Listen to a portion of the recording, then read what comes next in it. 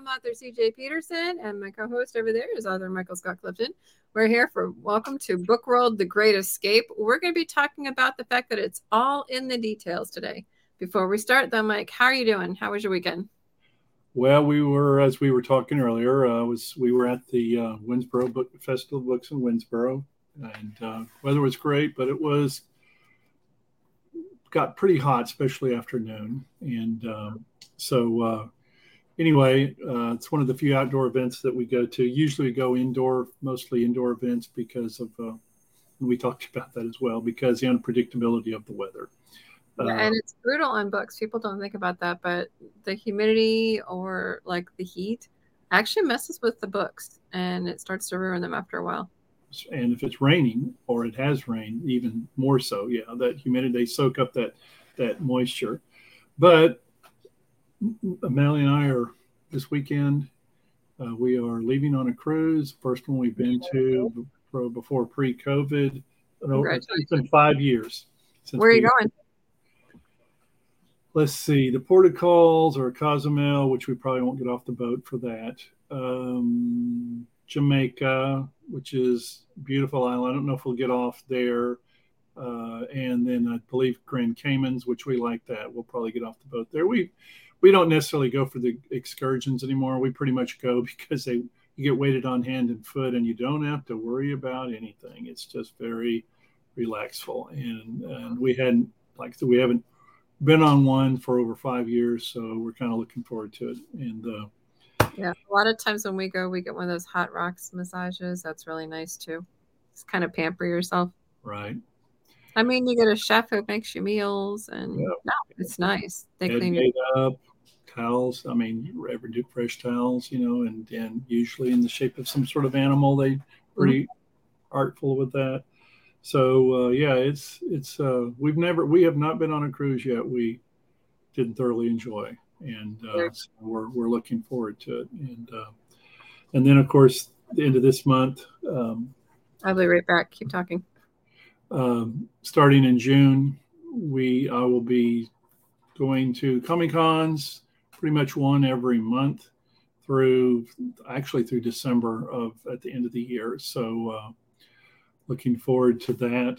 And also on the school board at Chapel Hill, we have our high school graduation the week, I believe we get back from the cruise. So, and if you're all the graduates out there, or parents that have graduates, congratulations. That's quite a step. And it is a milestone that you will remember. And again, congratulations. So the other things that we have coming up is I think next week we will be doing. Well, we will not have Book World next week because I'll be on the cruise.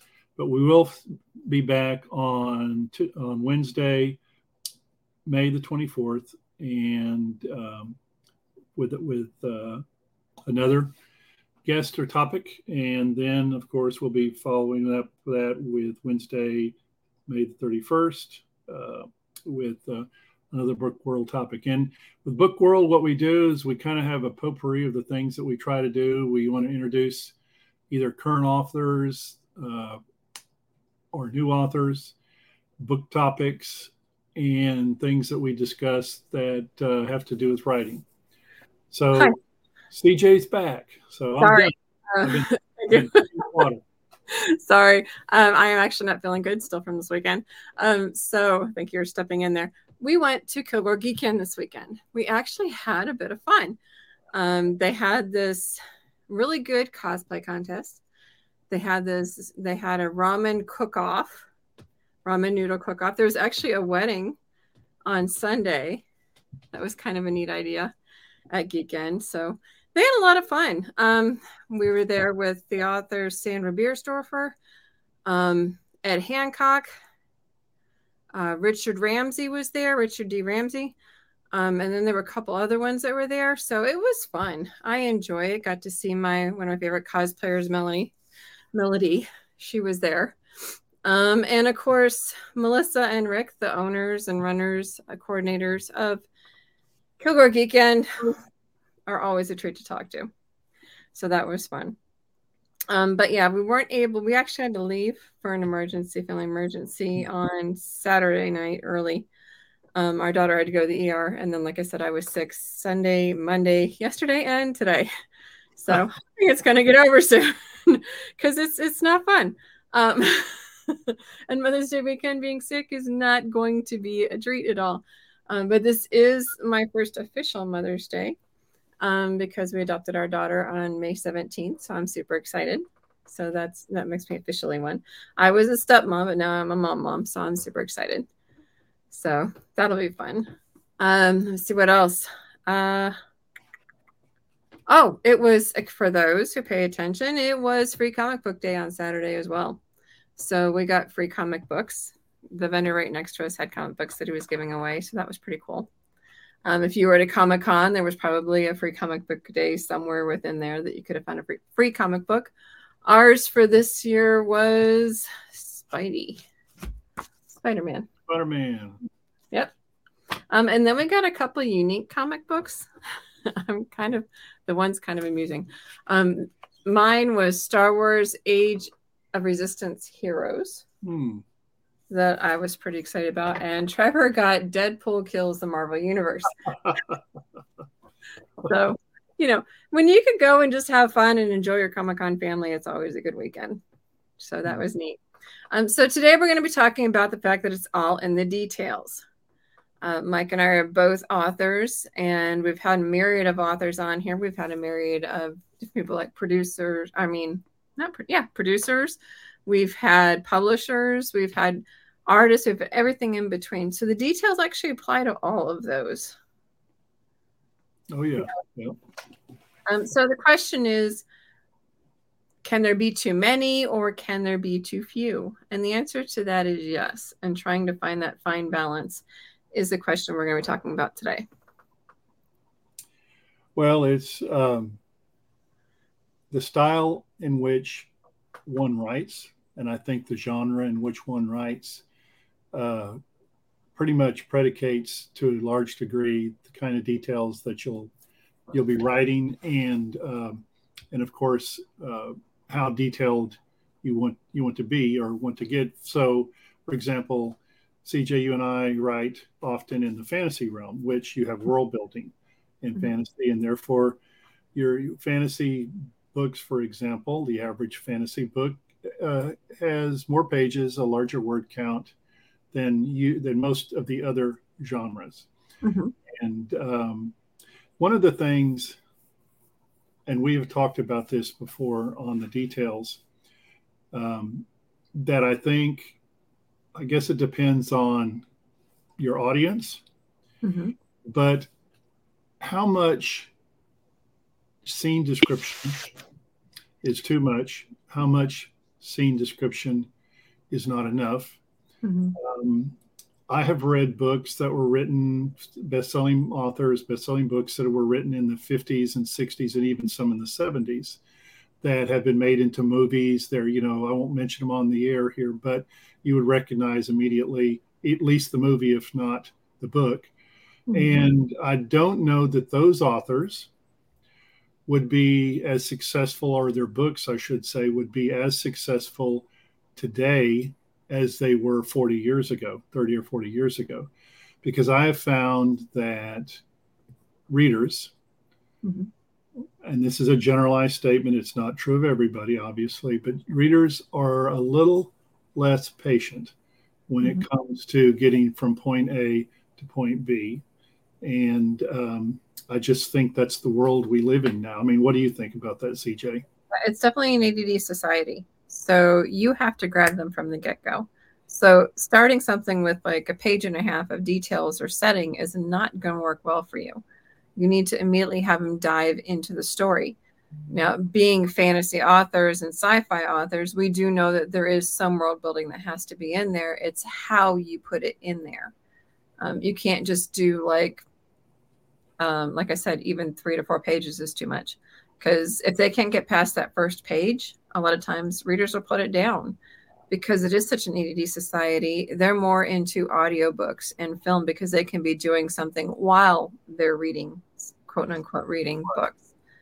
And so if you just bog it down with details, I mean, you're going to have some setting. Sure. That's a definite must, because they need to know, and you need to reach all five senses when you set it up. But it's kind of how you set it up. Like, for example, the book I'm writing right now, you have no idea what this one character looks like till like chapter 10 or something. And that's because she doesn't know who he is when he walks in. And so you get to find out what color are his eyes, what color is his hair. But before that, you knew more of his personality than you knew of him. And sometimes the readers like to just have it left to their imagination. They're just like, okay, but you have to have something. Usually like the eye color is told, or the hair color is told, or if there's a height issue for a reason, it's told. A lot of it needs to anymore be assumed or presumed by the context that it's in. Right. I like, me personally, and I read cross genre. I like fiction, mysteries and thrillers, and as well as sci-fi and fantasy. So I read across genre, and I personally tend to like more detail when it comes to, for example, you enter a room. What's the color of the carpet? Mm-hmm. Is it all sheetrock or is it wood paneled? Mm-hmm. Is there a vaulted ceiling or is it flat? And I like that because I think it embellishes the imagination and what, the environment that the character or characters are entering in. But I do know that I do get impatient, and here I am in the fantasy genre, which I generally write in, where I do feel like there is too much. And again, I don't know if you agree with this or not, CJ, but I do think there's too much extraneous material that gets in the way of the story and of your characters, especially the character development. And if there's a downfall, to me, and this is, again, my personal taste, but if there's a downfall to a certain genre like fantasy, I think sometimes you get so far out in the weeds that you forget, again, that you need to move on to the story. You need to move on with your characters and not spend 200 pages on world building. Mm-hmm. Well, Nancy Hudgens says she likes the details. And while I do agree, especially, like, for example, my time travel one, you kind of got to set the details up. You got to tell, like for 1987, that lovely shag carpeting, the one in 1813, where, they were walking on an island at that point that was deserted, which is that, the island that's in Put-in Bay right now. So sometimes the details are good. They walk down into a speakeasy. What's it like going down into a speakeasy, and what did it look like in 1922? So those details, even for fantasy or world building, they need to be in there, but don't inundate them to the point that that's all they've got in the first few pages, because you got to be able to hook them in somehow. Right. And you mentioned like they're on an island. Okay. Mm-hmm. So unless there's a plot twist that you've deliberately put in there, if you've left out the detail that you're on an island and you're on page 30 or 40, that's usually not a good thing, because the reader could be confused. Well, I didn't know they were on an island. If it's an important part of your story, you definitely have to have those basic details in there. And I think too, even though I have in most of my books, I have some thread of romance or love story, but it's not like you would find in a typical romance book or something like that. That's not the genre that I write in, and it's not the most important part, although it could be an important part. But I think when you come to the emotion or emotions that you are describing of your character, I do think that you need to, as a writer, as an author, you need to err on the side of maybe a little too much instead of too little, because the emotions of your characters are what defines them. Mm-hmm. And I think that you can't go wrong trying to make that, to identify them to the reader. Are they hot-headed? Are they fearful? Are they impatient? Are they trustworthy? Do they like kittens? Do they hate dogs? Those are all the things, when you're describing your characters, but especially the emotions of them. I would think in the romance genre, that's probably real important, Mm-hmm. but I think it's important in any genre. It is important in any genre. It's also important to show and don't tell. Yes. So instead of telling the reader that they're angry or telling the reader that they're confused, you can use furrowed brows, shook their head. If they're nervous, ran their hands through their hair, rub the back of their neck, heavy sigh. I mean, show, don't tell. Those are details that need to be in there. Don't tell the reader what they're feeling. Have the reader feel it with the character. That is probably the number one mistake a writer, I think, can make is telling about an emotion rather than showing them. And I'll raise my hand to be the first one to say that when I first started out, I did that a lot. In fact, I'm not. This isn't our book, but this Emotion Thesaurus. I have it near me, and this is probably the most. I mean, I've used this repeatedly over and over again because you're right, CJ. Me personally, I have a tendency to slip into telling an emotion instead of showing it, and it is a big mistake, and it's something you really need to avoid. But I do think that is one area where maybe more detail is warranted. Yeah, like for example, they bring different habits like nibbling on their nails, or nervous laughter, things that make the character real. And it allows the author or allows the reader to, as I said before, dive into the mind of the character themselves, which pulls them further and deeper into the story. I think that's Nancy who said she loves the Emotional Thesaurus. But yeah, I use that thing. That's one of my Bibles when it comes to writing, is that Emotional Thesaurus. I actually have it on my Kindle as well as the book itself.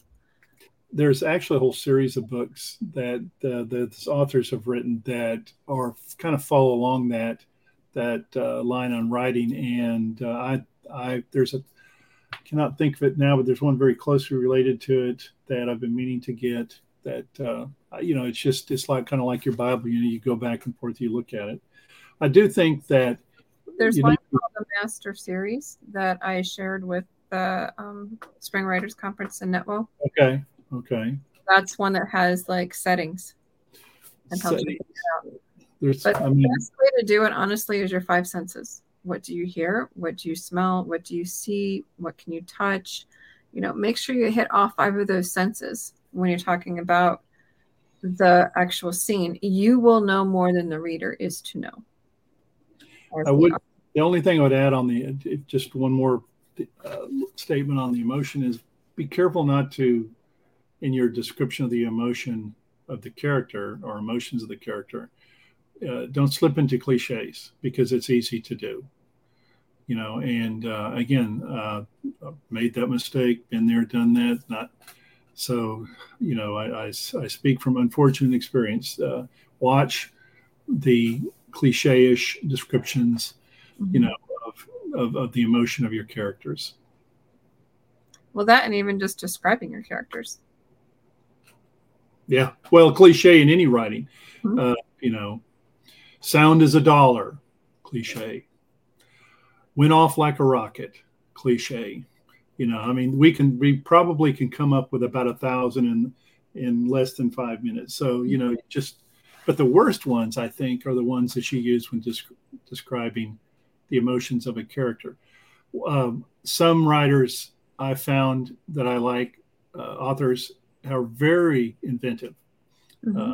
and unique in their description of the emotions of their characters. And if you can tap into that, I really think that that's a winner every time. As long as you're not so off the wall that a reader doesn't, well, what exactly does that mean? So, And sometimes they can get inundated to the point that if I'm reading the book and I roll my eyes because every single paragraph has a description in the middle of a conversation, it gets kind of frustrating because it pulls away from the story. So instead of she said this while doing this, and he said this while doing that, and then she said this while doing that, and then he said this while doing that, and just he said this, she said this, he said, she said, he said, she said, just zap it down. Mismatch, yeah. If you do that after every single part of a discussion, it's going to drive the reader nuts, and it pulls away from the conversation. Right. They're doing it while they're talking.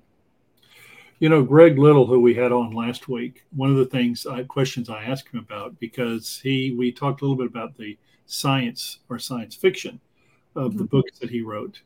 And one point he made was that even though it's science, quote, fiction, okay, you still have to write it in a way that it's possible or believable, which again is a detail, especially with science fiction. You just can't make something up that everybody knows a million years from now is still going to be impossible. You have to have enough detail you have to have enough scientific basis in fact, even though it's fiction, so that it's possible to the reader. It's not so far-fetched that that it's basically bleeds over into fantasy, for example, and it's not necessarily plausible. Yeah. Yes. Yep. It definitely has to be plausible. It has to have some sort of basis in realism. People are like, well, it's fiction. Well, you know what? It can be fiction, but if you've got, and there are some people who do overanalyze, but you have to know enough. Like, kind of, you have to be a Jack or a Jill of all trades. You have to know enough to put some real basis in it. Right.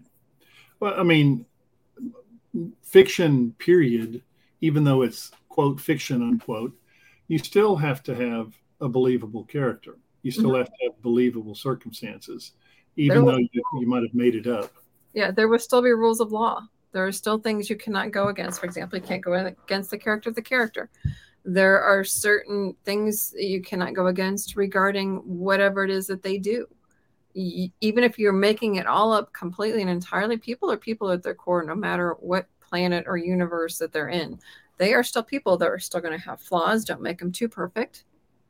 Don't make him the cliche bad guy who is, everything is wrong and he's utterly mysterious. No, they have to have some sort of a basis as to why they are the way they are. If I can get you to actually like the bad guy in the book, I have reached my goal, because that means you have a full understanding of the bad guy and the good guy. Right. We don't talk much on Book World about nonfiction, but I would say that with the details, that nonfiction, that would be extremely important, because the details are what makes it nonfiction. So if you're writing a gardening book, I love to garden, then whatever facts, figures, information that you put in the gardening book, it has to be factual, it has to be true. And what's more, it has to be it has to be clear enough, and I hate to say in enough amount, because I'm trying to paraphrase, as I was saying, you have to provide enough details so that it's clear when the reader reads the book that you have not left something out. And I would say with any kind of work on history that is nonfiction, you better be sure all the details are not only correct, but you've included all the pertinent details to make that historical account valid. Yeah, when I was doing the time travel book, I had it, literally part of it is regarding the Battle of Put-in Bay. I pulled quotes, I pulled pictures of books, and I just from their boats, and I described the field and what was going on. and what was going on inside the boats. And some of them were actual quotes that were from like Oliver Hazard Perry, and they were quotes from like some of his lieutenants or generals that are in the Navy with him. And so I made sure that to make it more realistic, to put it in there that a historian might be going, okay, that's kind of cool. Now, is it fiction? Yeah. Did I make up some of it? Oh, definitely. Yeah. But some of it is actually real. And that's, if you can put that element of realism in it, then that's extremely helpful. Yes. And that you do need some of those details for. Well, it's very much a balancing act. It's kind of like a trapeze artist walking on a tightrope, because you have to have enough detail, depending on, again, the genre that you're writing in, to entice the reader, to make your story flow, and to make it interesting. But by the same token, you don't want to be so wordy that you've got so much extraneous material that your characters, your scene description, all that's just falling on top of each other, tripping over each other, because you have too much there.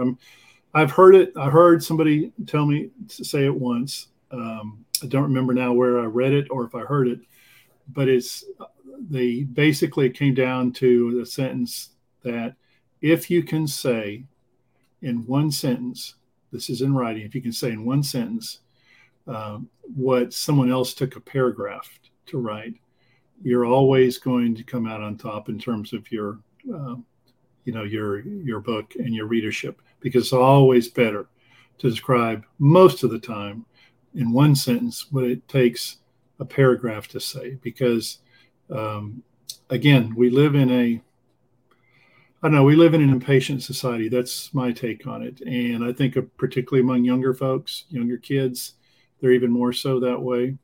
And I just don't think the way that writing was done 40 or 50 years ago is the model that is successful today. Although, like as Nancy Hudgens, Dana Wayne, aka Dana Wayne, said, she likes scene description. There's still people out there that like a lot of detail. It's just in how you do it. Really, it is. It's in how you do it. And then one way to challenge yourself, write a short story. Yes. Honestly, Good if you point. write Yes. short stories, you can always blow that story up later into a novel. But write a short story because that challenges you to write more with less. Can you write a full story in 7,500 words?